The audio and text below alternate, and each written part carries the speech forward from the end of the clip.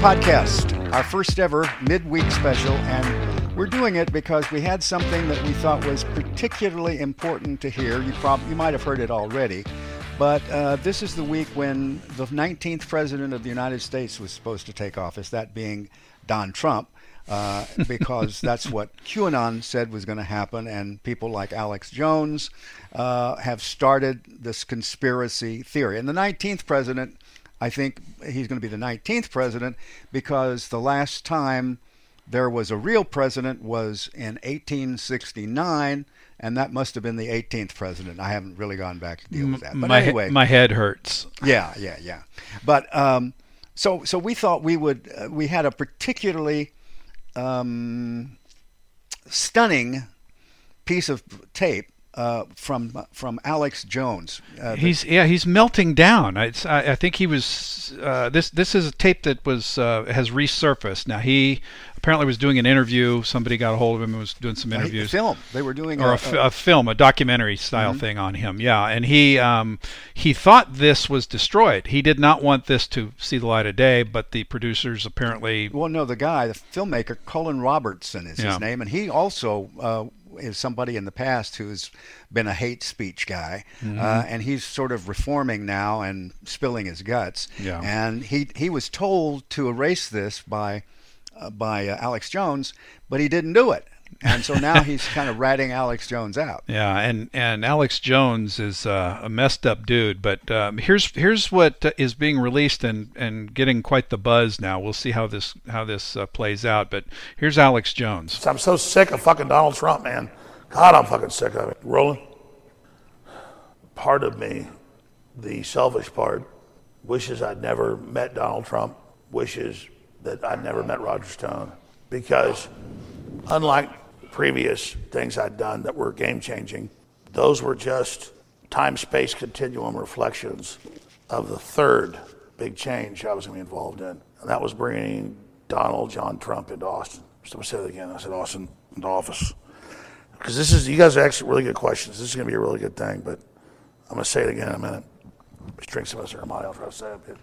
Because it's the truth, and I'm just going to say it, that I wish I never would have fucking met Trump. I wish it never would have happened. And it's not that the attacks that I've been through. I'm so sick of fucking Donald Trump, man.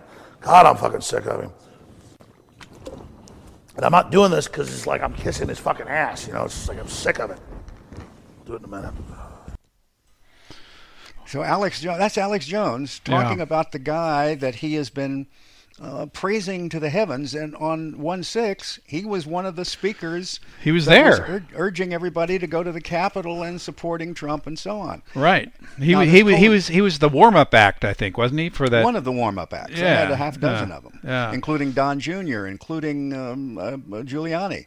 But this guy Robertson, who's sharing this footage, also said that during that same shoot, Jones bragged about making tens of millions of dollars the previous year and mocked his audience, claiming they would buy anything. That's pretty revealing, isn't it?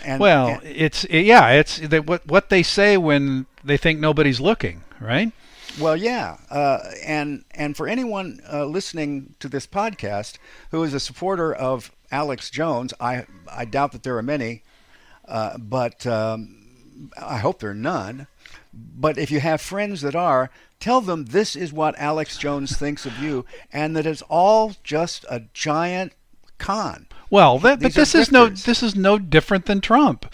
Trump, was pushing, the whole word was he was pushing this election scam and raising money on it at the same time. He raised what, $200 million that's going to end up in his pocket during this whole Stop the Steal nonsense. So this is they know that their audience, they have such contempt for their own followers that they know they're rubes and they can grift them. People, you ought to take this guy seriously. I didn't for the longest time think much about Alex Jones. I thought, he's just another crackpot. There are plenty of them out there. But the guy has had, he's right, he's had an impact.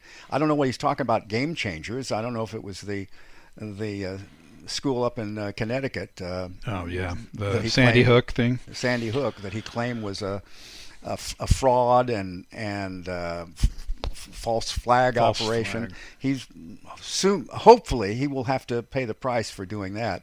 But in his mind, it was a game changer. But this comes the same week, almost the same day actually, or the day after, that FBI Director Christopher Wray said domestic extremism has been, as in his words, metastasizing around the country, saying the number of domestic terrorism investigations has grown significantly. As a matter of fact, he had figures. He said the number of white supremacists, people like Alex Jones, arrested in 2020 had nearly tripled from when he took over in 2017, when he took over the FBI. And the agency currently has more than 2,000 domestic terrorism investigations underway.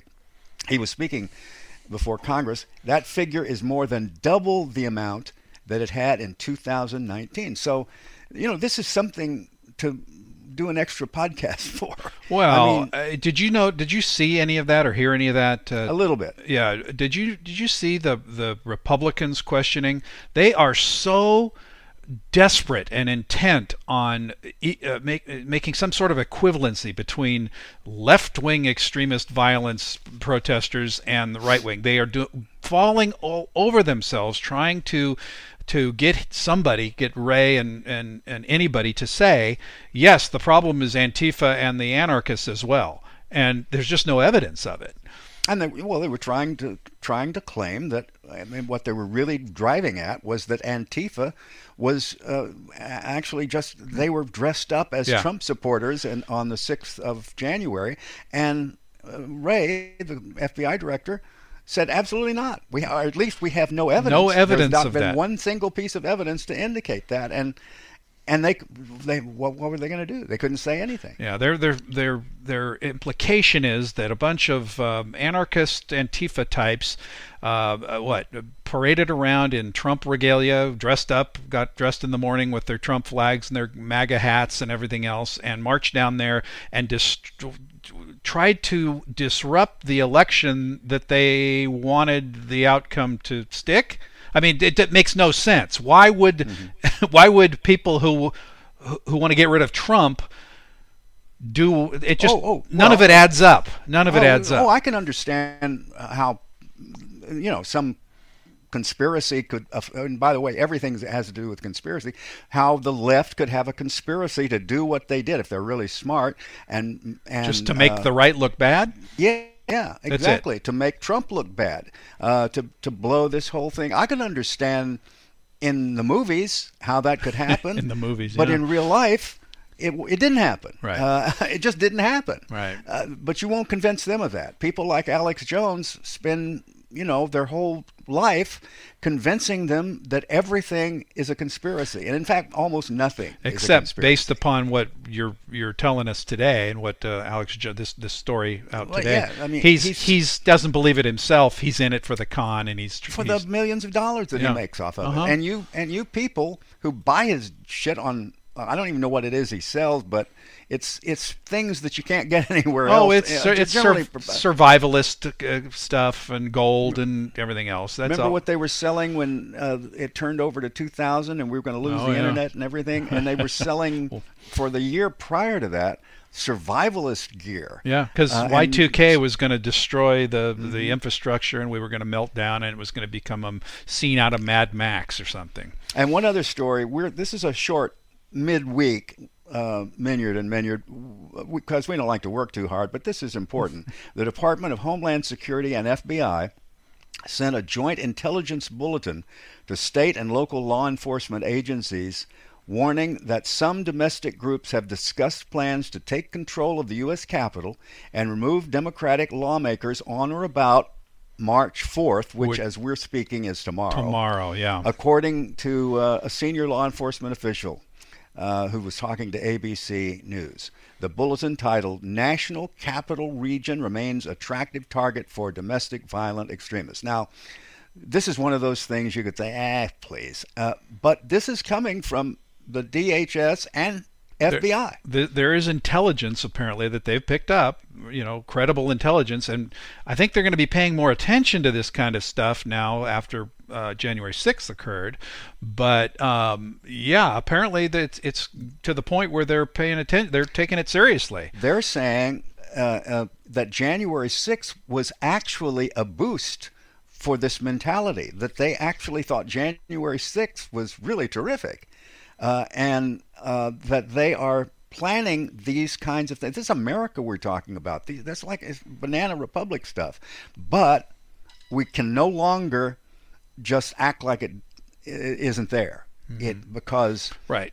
It is there. It is in the ether. But one more thing. I think, given this, if this is the way it's going to be, there's going to have to be some bullets flying, let's say, from the good guys to the bad guys. At some point. I hope not. Well, but I mean, how next time they're not going to stand there and be punched in the face and have bear spray thrown at them and all that, right? No, but you've got to do everything you can to avoid that. But there was some bullets flying last time on the 6th. There was a woman killed. Right. And I'm afraid there's going to be more of that. But I would hope that this is an indication that they, having this information, having this knowledge, it will allow them to prepare properly for it so that they won't have to shoot everybody. Yeah, you bet. So that the others will be sufficiently intimidated that they will not carry through it. I can't imagine tomorrow, March 4th, that they're going to try to attempt this with everybody looking at it. But it could be the 5th. It could be next week. It's out there. There is that mentality. We don't have long to wait. We'll find out. This has been a Minyard and Minyard midweek special. If you'd like to carry on the conversation, just come over and see us at Friends Who Like Minyard and Minyard on Facebook, and we'd like to hear from you.